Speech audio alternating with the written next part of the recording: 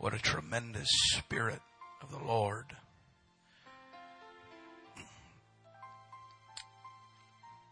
If you haven't quite figured it out, what I'd really like to do is everybody get on the same page.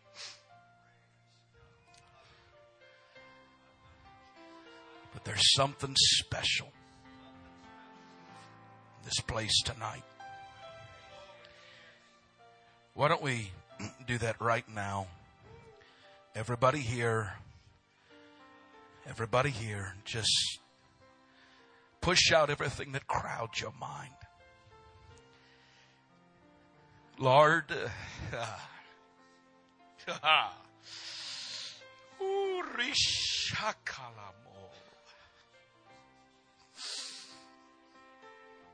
God, prepare us.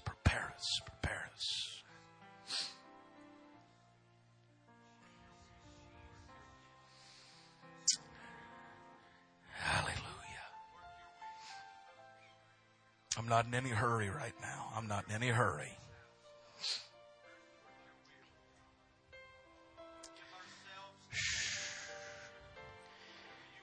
Will you right now just begin to tell the Lord you surrender?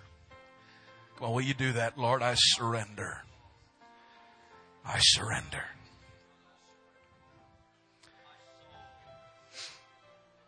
Hallelujah. I am convinced that when Peter said, Lord, bid me come out onto the water that you stand on, I am convinced that what drove him to get out of the boat was the recollection and the memory of something that had happened in the deep prior to that. And that was an isolated encounter that we very seldom ever talk about, but it was when Jesus and Peter were alone in the boat together. They were alone in the boat together. Jesus said, you know what, Peter? Everybody else is in the safe place. Everybody else is fishing from the shore. Why don't you just launch out a little ways into the deep? Just you and me.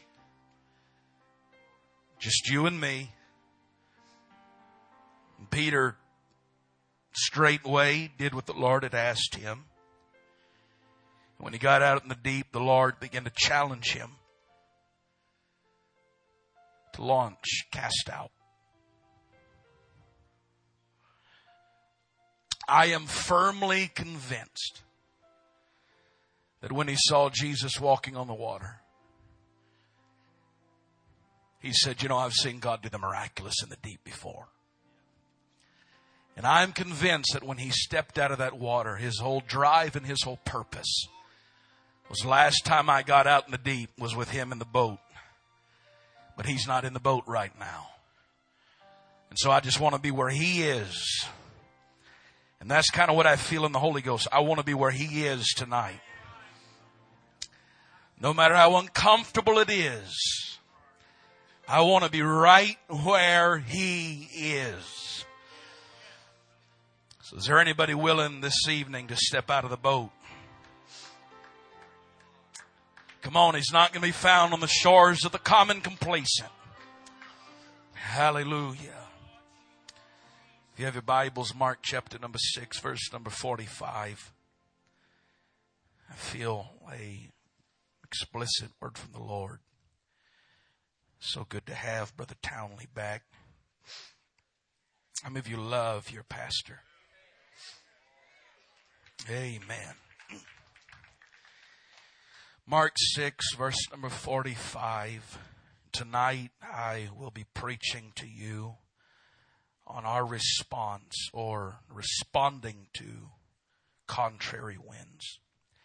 Mark 6:45, and straightway he constrained his disciples to get into the ship and to go to the other side before unto Bethsaida, while he sent away the people. And when he had sent them away, he departed into a mountain to pray. And when even was come, the ship was in the midst of the sea, and he alone on the land. And he saw them toiling in rowing, for the wind was contrary unto them. And about the fourth watch of the night, he cometh unto them, walking upon the sea, and would have passed by them.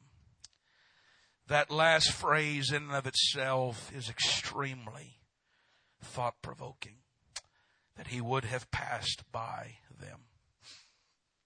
But tonight, just for a little bit, and I don't know how emotional I'm going to be. I just kind of feel like divine providence has set something up for this evening. And so tonight, responding to contrary winds. You may be seated in the wonderful name of the Lord. Sound is perfect. Thank you. The chapter that I read to you this evening in our text takes us the beginning of the Lord looking at his disciples. They're telling them that they are to go out 2 by 2 into the communities of the surrounding nations that they are living around. And so the disciples go, and they are given the mandate and the commandment of the Lord that whoever does not accept you, whoever does not receive you, just shake the dust off your feet for a testimony against them. For verily I say unto you, it shall be more favorable for Sodom and Gomorrah in the day of judgment than for that city. And so with the authority of the word of the Lord, and the authority that had been breathed out upon them through the divine articulation of the Master, the disciples 2 by 2 began to take the journey into that surrounding arena, the country in which they were in.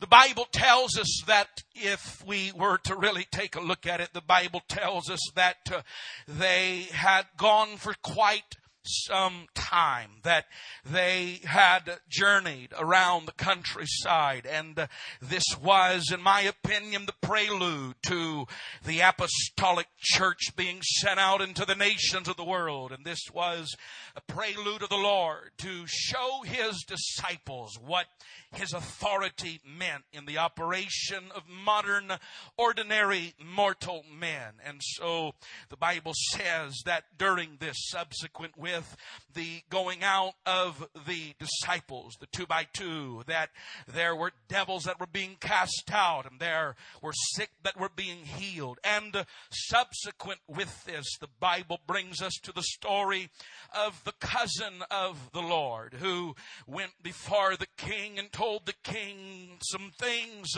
that the king did not appreciate. And long story short, it is here, and I want you to understand this, that John the Baptist was beheaded through the treasonous activity of a lewd dance that had occurred.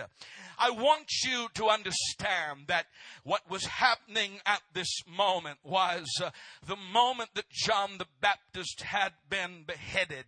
A transition was occurring. There was a strong transition that we overlooked, that when John the Baptist was beheaded, that there began to be a group of men that claimed to be the disciples of John that began to wander aimlessly without a leader. So, number one, it was the marking of a great transition, a great movement towards Jesus the Christ. Now the figurehead and the fountainhead that pointed the way towards Jesus has just died. And it is subsequent, I want you to understand this, that it is during the process of the Lord revealing his power among the countryside. The devils are being cast out and sickness is being healed. But in the midst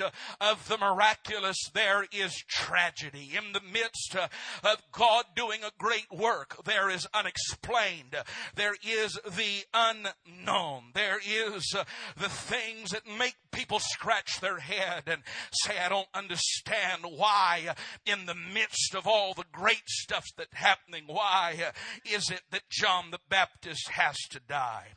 It is here that the Bible says that receiving word that John the Baptist had died, that the disciples had come back to the Lord. They were tired. They were weary. They were depressed. And yet in the midst of it all, the one gospel tells us that they began to tell the Lord, my goodness, Jesus, we watched devils being cast out. We saw the sick healed in your name. Jesus, in that moment, even in the midst of the sorrow, even in the midst of the tragedy and the grief, he said, I beheld Satan falling like lightning. I'm going to tell you what I believe Jesus was saying. Looking at them, he was seeing the future of the apostolic church. And what he was declaring is that through you, there's coming a day where the kingdom of the devil is coming down. There's coming a day in which Satan is going to fall. He's going to fall. He's going to fall. He's going to fall. You know, let me just throw this in here. When I first come across Satan, the Bible shows me that there's a war in heaven and he's fallen. When I see him again, Jesus declares he's fallen. When I get to the end of the story, there's a bottomless pit that tells me he falls and falls and falls and falls and falls. You serve a risen God that opposes a falling Satan. Come on, we can't be pulled down by the enemy of this world. He is falling even now as we speak. Somebody needs to remind him, you're always fallen and my Christ is always rising. Woo! Oh, come on, clap your hands unto the Lord. Somebody shout unto God with a voice of triumph. Why don't somebody let the devil know your kingdom is coming down? Woo! Blessed be the name of the Lord. Woo! Blessed be the name of the Lord. Blessed be the name of the Lord. Even when he descended, Jesus didn't fall down into hell. He descended. There is a difference. He descended with the intention of ascending with the keys to death, hell, and the grave. He is a risen Lord, and there is a falling devil.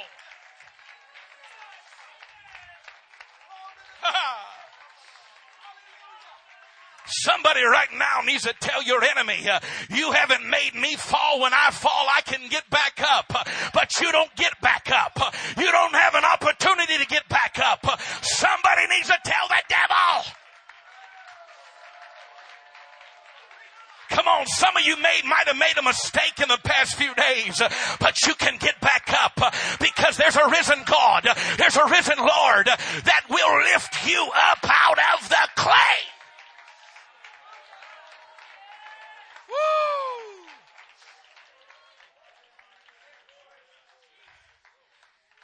And so they're tired. They're weary. And they tell him, Lord, we've seen all these things. My God, I wonder what it was like for Peter, for James, and for John, and for Nathaniel, and for Andrew, to have sat there with a brother and have laid hands upon the sick and say, in the name of Jesus Christ of Nazareth. Hey, he hadn't even died on the cross yet, but he was all God in the flesh, and he had delivered his authority and power to a group of men, and they had seen the power of God move. And so the Lord in that gospel said, I saw Satan fall like lightning. And there the excitement of the hour doesn't take away from the tragedy of the moment. John has been beheaded.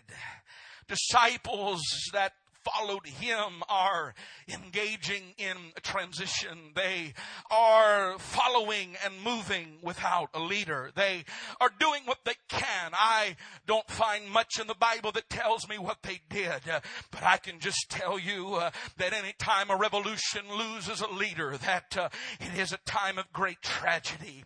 It was a time of tragedy for the Lord, although the necessity, the moment demanded that John transition, that great decrease make way for the increase of the Lord. And so it was the disciples in that moment, they were tired, they were weary, and the Lord, having talked to them about Satan falling like lightning, tells us that when the disciples had gathered themselves unto Jesus and told him things, both of what they had done and what they had taught, that Jesus looked at them, and you've got to pay attention here. He said, "Come ye yourselves apart unto a desert place and rest just for a little while." For the Bible says that there were many comings and goings, and the disciples have not even had so much leisure time as to eat. And so it is that the Lord recognizes that in the dynamic and process of just doing the work of God, just doing what God's required of them to do, even though there's been miracles, even though there's been things that have happened, people still get tired. Ministry still gets tired. Churches still lose motivation. Churches still reach a place of where they say, you know what, I just don't think I can do this any longer. Everybody that lives for the Lord is going to find out that there's times that you get tired. There's revival services you just don't want to go to. There's things you just don't feel like doing. There's prayer meetings that you just want to sleep through. There's things that you do for the Lord. You just reach a place, and Jesus understands that. He isn't a cruel, hard taskmaster like the Pharaoh of Egypt, but he's a God that longs to get you away into a desert place. He longs to get you away so that he can minister to your needs. He longs to take you to the wilderness.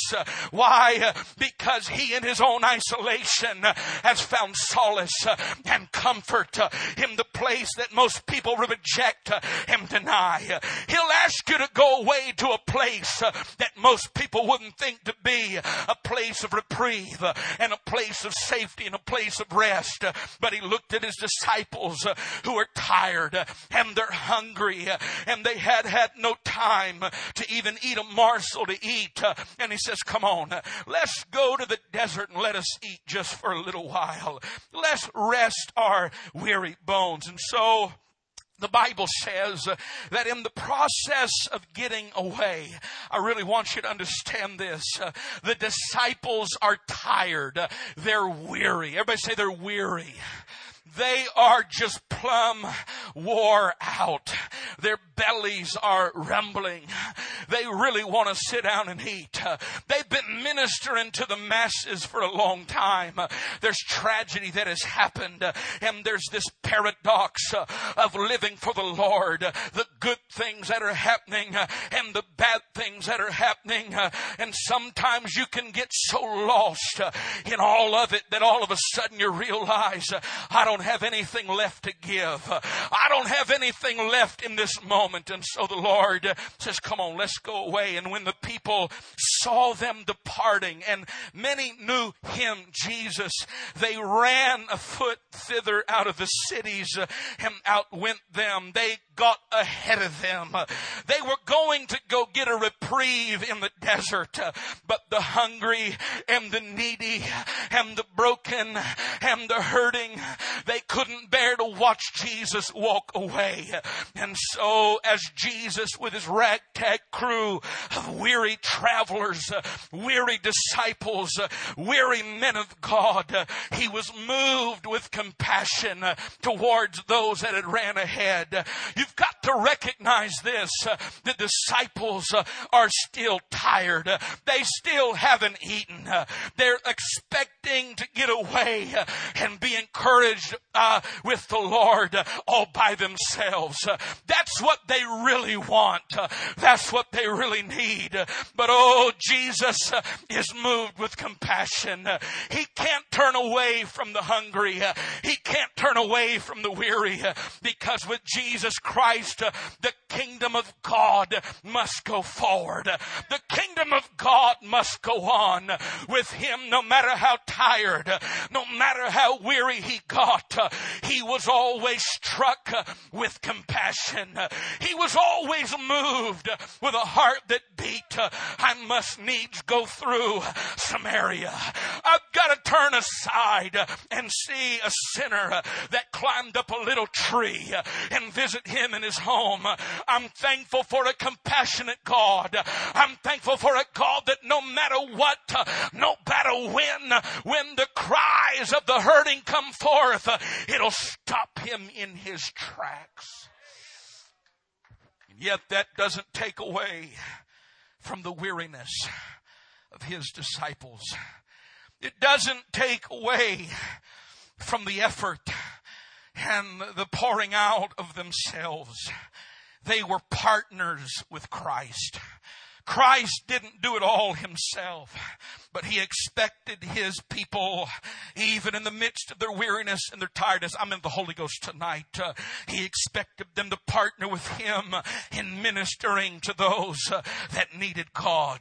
The Bible says that he begins to teach them many things, because to Jesus Christ they were as sheep without a shepherd, and he had to become a shepherd to them. He couldn't just let the sheep wander free, but he had to call them in and say, I am the door. I am the door. Let me tell you about the kingdom of God. And yet the Bible says, having taught them, having instructed them, having ministered to them, the Bible says when the day was now far spent, the disciples had not eaten yet. The disciples had not rested yet. The disciples had not felt a reprieve from their ministrations to the people. They were in a desert place, and the Bible reveals their hunger to get alone with God. The Bible reveals, as many times you and I have been, their hunger just to get isolated, to not see anybody else. And so they approached the Lord and they said, Jesus, this is a desert place. It's not suited for the people, and the time is far past. Come on, Jesus. We're tired. We're weary. We've ministered so long. Now we just need to get alone with you. And Jesus looks at them when they told him, hey, come on, send them away. The people are getting as hungry as we are getting, and there's nothing here to feed them. And so the Bible says that wasn't the end of the story. Jesus didn't send them away, but what really moves upon me when I read the story is that there was a little boy with 5 loaves and 2 fishes. And here's what the Lord does, and I want everybody to hear me. This is a group of men that have been ministering for the Lord. They're tired. They're weary. They're hungry. And at the apex of their weariness, when it seems like they can go no further, God stretches them a little farther. He says, you know what? I'm going to provide the miracle, but I'm not going to feed them. And I've come to find out, the Lord spoke to me in prayer one day, how is it that God can get empty men to deliver food to people that are empty when they should have fed? And the Holy Ghost spoke to me and said, there's times that God will bring you to your emptiest state, because only then and only then can you truly empathize and minister to the empty. Until you become empty yourself, it's hard to minister to the hurting, the broken, the dying, and the lost. But when somebody somebody's hungry, when somebody stands before the Lord empty, I'm telling you, God can use you in that moment in a way that He's never used you before. Don't get frustrated with the emptiness. Don't get frustrated with your weariness. He'll stretch you sometimes, because in that moment you'll be able to understand what it really takes to minister to people that feel like you feel. He'll take you to a place to where suddenly you have a voice in the life of people that you never had a voice in. You can pick up the phone and call another preacher in the middle of your weariness and your battle that's going through a storm and say, brother, I know that you're empty, but I've got some bread and I'm just as empty as you are. And something begins to happen when you minister from an empty position. I'm telling you, God can use you. You better celebrate sometimes. I know that I'm empty, but help me to minister to the empty. I know that I'm broken, but I want to minister to the broken. I know that I'm hurting, but maybe I can minister to the hurting every moment of every time. Come on, let's love the Lord. Let's praise Him right now. Let's give Him glory. Let's give Him honor. Come on, all over this house, let it be the uproar of people that understand great and greatly to be praised is our Lord.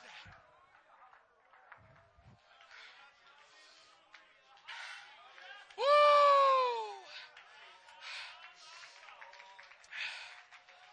Oh, I'm telling somebody right now, you're empty because God's got a plan for you to deliver something to another empty person. He's got you where you are because you're going to bring the bread of life to somebody else that is in the same place that you are. And the disciples, when He told them this, when God said, I got to stretch you just a little bit while you're hungry. And we came here a long time ago so that I could minister to you. Just keep going just a little bit longer. I need you to minister to them. I know you're hungry and I haven't forgotten about you, but I need you to minister to the masses.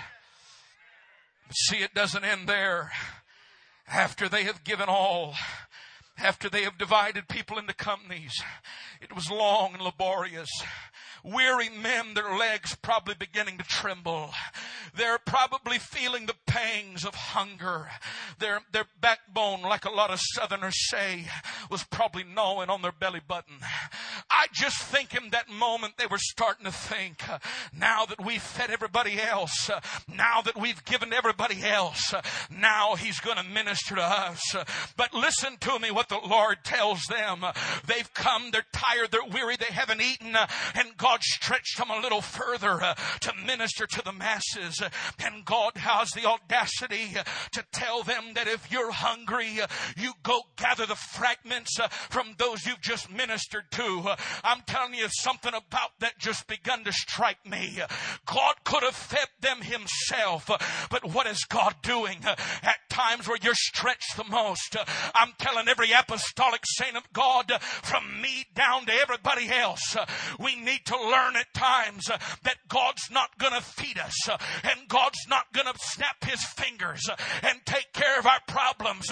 But there's times, like David said, I had to learn how to encourage myself in the Lord. There's times you're going to have to go back out and gather the fragments of your labor. You're going to have to beg the food from those you've ministered to, because God's going to stretch you. God's going to humble you. God wants to see, are you really willing to go further in the kingdom of God? Because if you're going to do something for the Lord, you've got to understand He'll stretch you sometimes to the point of no return. And just when you feel like you can't do another thing, He says, go get your own bread. Feed yourself. Honey, I'm telling you, you've got to learn how to feed yourself. You can't wait on your pastor to always do it. You can't wait on ministry to always do it. But you've got to get into a prayer closet and say, okay, bread of heaven, here's my basket. Give me something back. I'll gather it. I'll fight for it. I'll move for it. But we must learn how to feed ourselves. I've stumbled many a service into a darkened prayer room. Nobody there, weeping unto the Lord and saying, God, I'm stretched out. I can't give any more. I'm hurting. I can't feel you in prayer. And oh, something in me just knows, go the distance. Come on, just push a little harder. Just push a little further. Get your own bread. And if I don't feel like praising Him, I'll start to move through a prayer room, empty, broken, hurting, and I'll start to encourage myself in what He is. I'll say, God, you are still my provider. You are still my healer. You are still my deliverer. You are still the bright and the morning star. I know that weeping may endure for a night, but it said may. It isn't guaranteed all night. And so in the darkness of my moment, I'm going to celebrate you, because any moment we've really got to learn how to feed ourselves. And so they come. They have in their hands 12 baskets. They have gathered their own bread. They have ministered to thousands.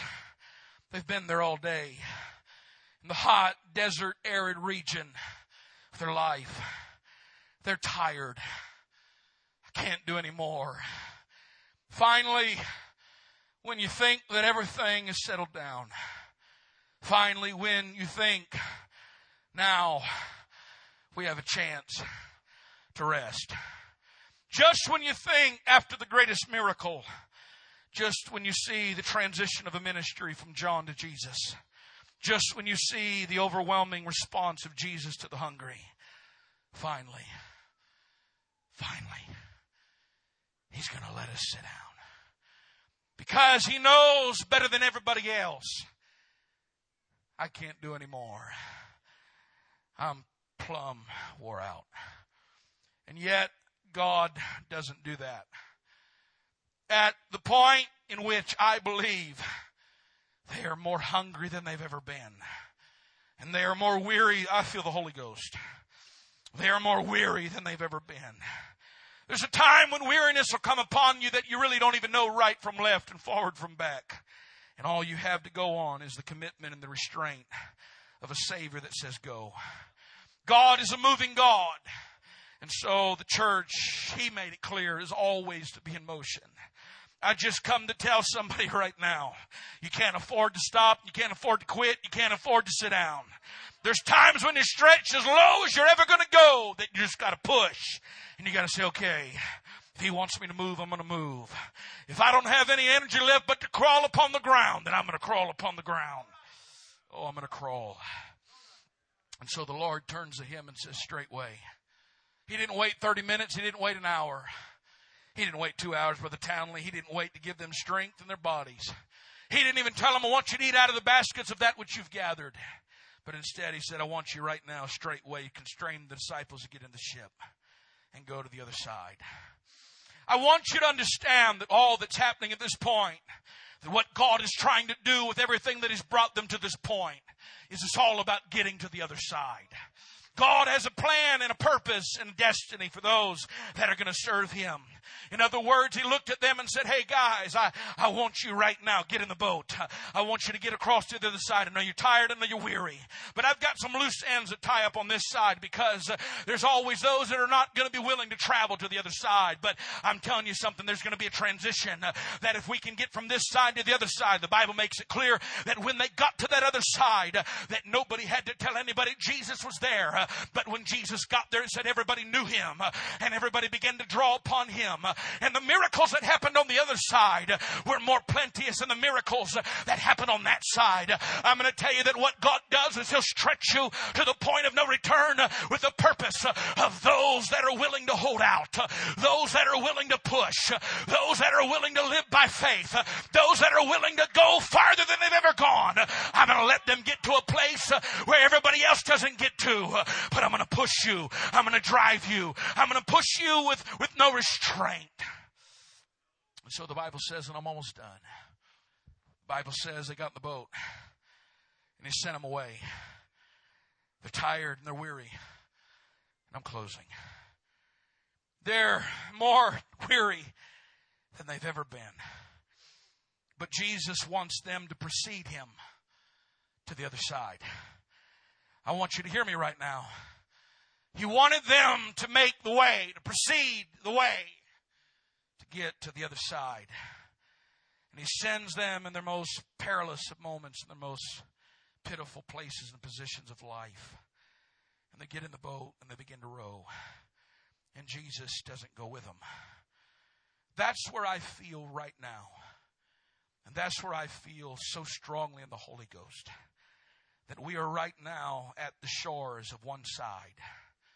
And Jesus Christ is compelling us. I want you to go to the other side. There's going to be those that are going to stay where they are. And the ministrations of the bread and the miracle on that side is enough. But what God intends and what God purposes for this church is so much bigger than what that side has ever experienced. And so it would seem that everything's not working like we want it to work, and things are falling apart, and things are not happening the way that we wish that they would happen.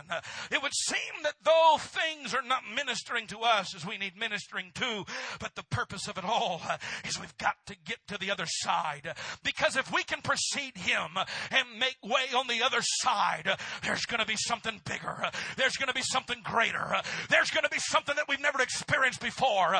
We're going to see miracles, signs, and wonders. I'll tell you right now without reservation, I feel a spirit of prophecy. This is all about getting to the other side. I know that we're stretched thin. I know that some of us are weary. I know that some of us are tired. Some of us can't seem top from bottom. He's got to stretch for a reason. He just wants to see, are there going to be any holdouts? Because if you're going to get to the other side, you can't have reservations. You can't quit. You can't change your mind. You can't get there and be a quitter. It's going to take determination. It's going to take a boat-up mind and a boat-up spirit that puts your head to the wind and says, I'm not backing down. I'm not going to quit. I don't care how tired I am. I don't care how broke I am. I don't care what's happened on the job.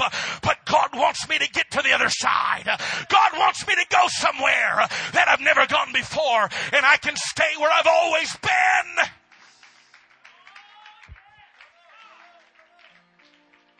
Or I can go to the other side. Come here, bro. You, big man, come on. You.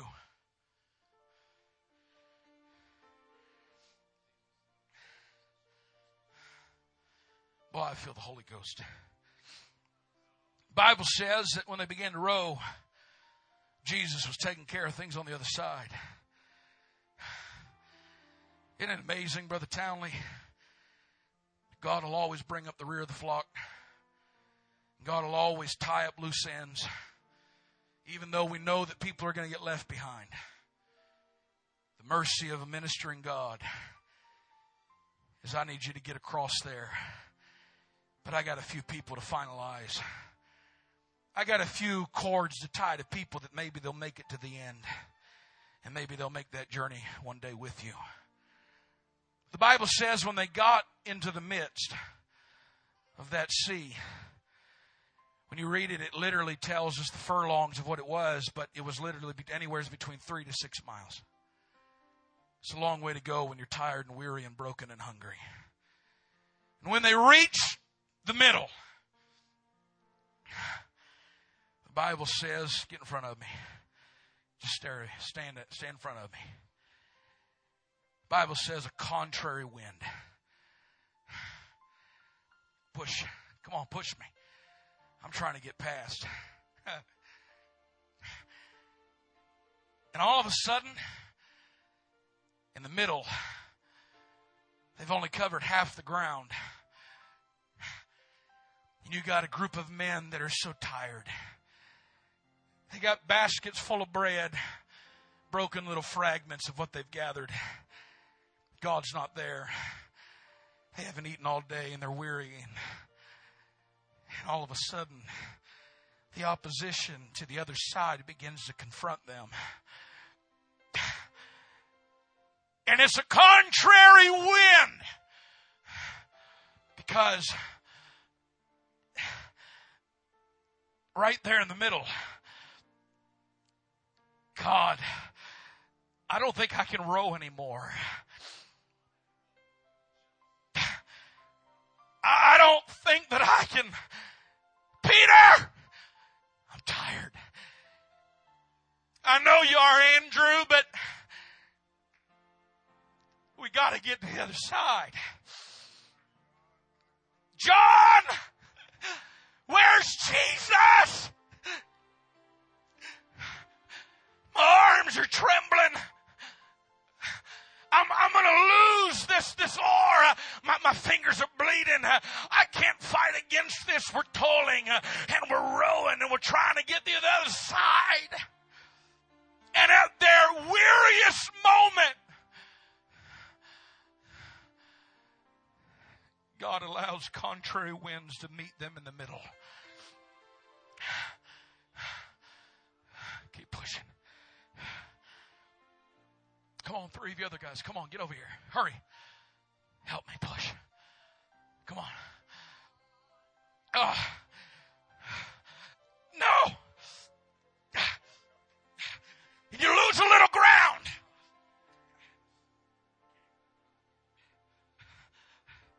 The winds keep pushing.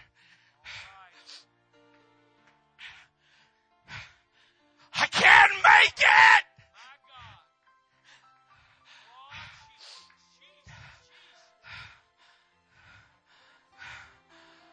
The bread's still sitting in the baskets. Why are you doing this, God?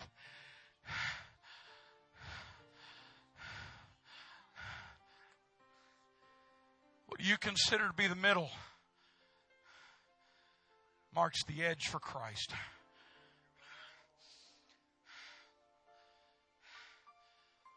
And I have felt in the Holy Ghost today that this thing's hitting contrary winds. And there's been a few services where the winds have gained a little ground. We've left reeling and we've put a couple feet back. We come back tonight. It's not just another revival service, but we're in the middle.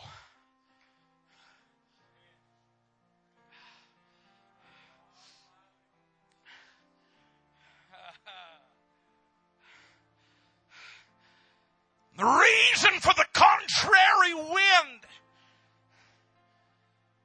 is all God's wanting to find out. Are there any holdouts? Is there anybody that's talked a big talk? Is there anybody that said they really want to go the distance? Because those that I'm going to take to the other side where the miracles are going to be poured out. I want you to hear me right now. This church has not even experienced even a fledgling of what God wants to do in this city. I feel such an anointing in this place.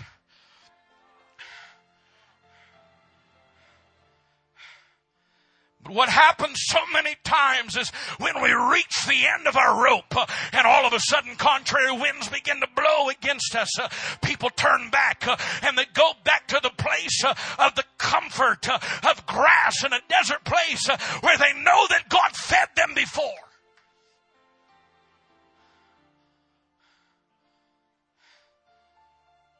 Oh, I just kind of feel like something in my spirit saying I'm not going to turn back.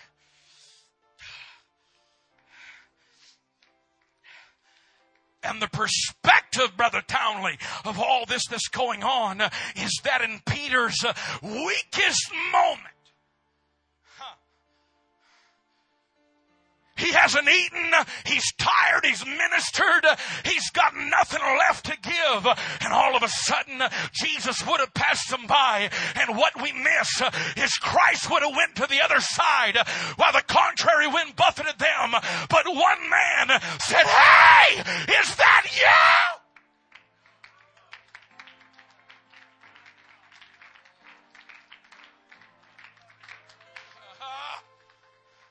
What we fail to realize is Peter's greatest miracle happened in the midst of a contrary wind. The wind had not ceased. The wind was still blowing. They were still fighting. They were still pushing. They were still striving.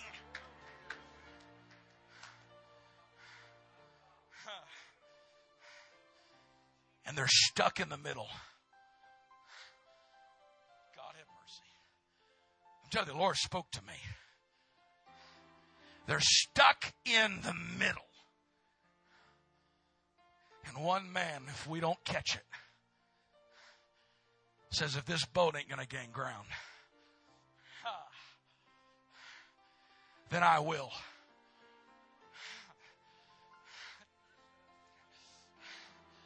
I'm tired, I'm broken, I'm weary, I'm hungry.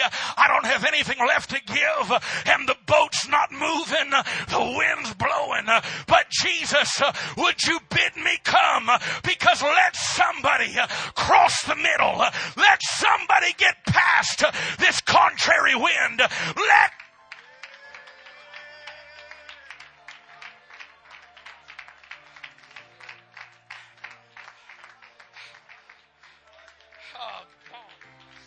So what you have happening in the Holy Ghost is when Jesus bid Peter to get out of the boat and step into the water, it was one man showing everybody else in the boat that was being resisted by contrary wind, that wasn't gaining an inch.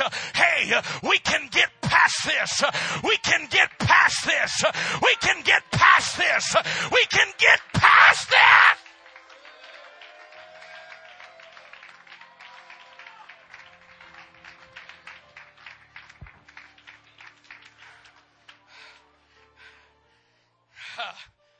So right now,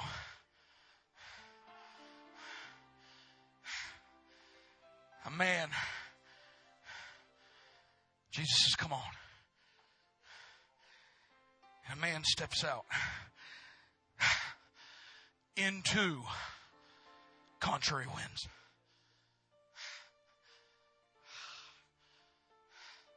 He's not just treading water.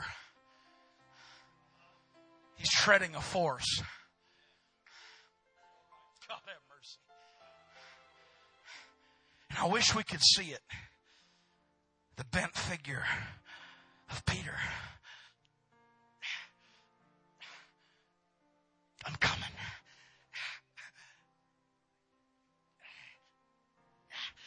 I'm coming. And the guys in the boat, Peter!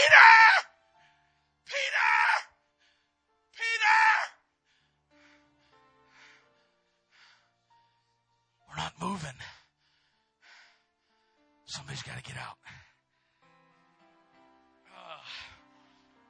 Because if somebody doesn't get out, then he's going to keep going. But if I can get out and I can arrest his attention, even when the storm begins to overwhelm the man, it's resisting the boat, but it's overwhelming the man. And in that moment of time, a man says, Jesus, you got to help me.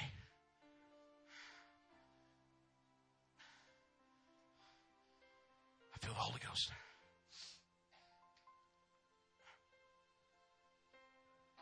So tonight, I believe without a shadow of doubt, I've delivered the mind of God. This boat is hitting contrary winds. And anybody that's spiritually discerning enough feels and knows we're fighting. I said anybody that is spiritually discerning enough. I've had some of you elders come shake my hand and tears run down your eyes. So, Brother Hadden,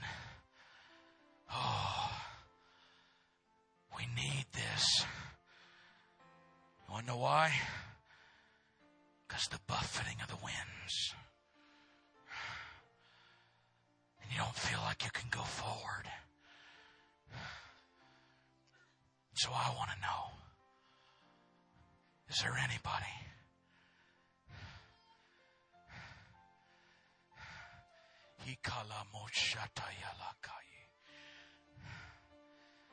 Is there anybody on a Tuesday night that's going to stop caring about what anybody thinks about you?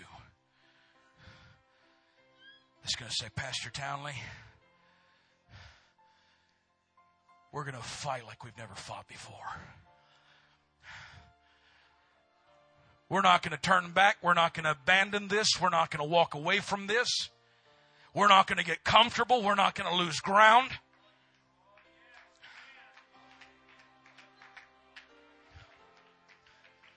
I'm not going to allow my job circumstance to affect my giving. I'm not going to let the things of life that are coming against me push me back 1 inch. I'm not going to let anything determine the forward progress of where we're going.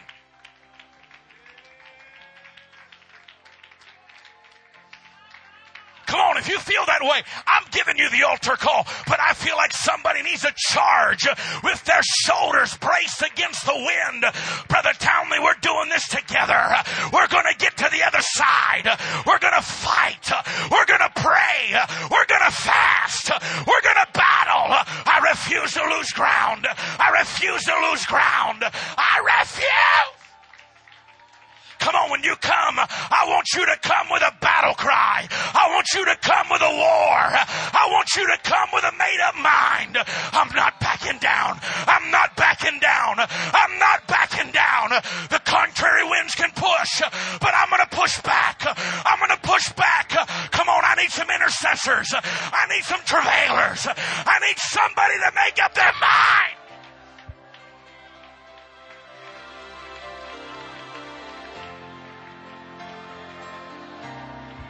Come on, you may not feel like it, but I feel we're in the middle, which is God's edge. Somebody push. Somebody pray. Somebody tell God, I'm going to get out of the boat. I'm going to get into the contrary wind.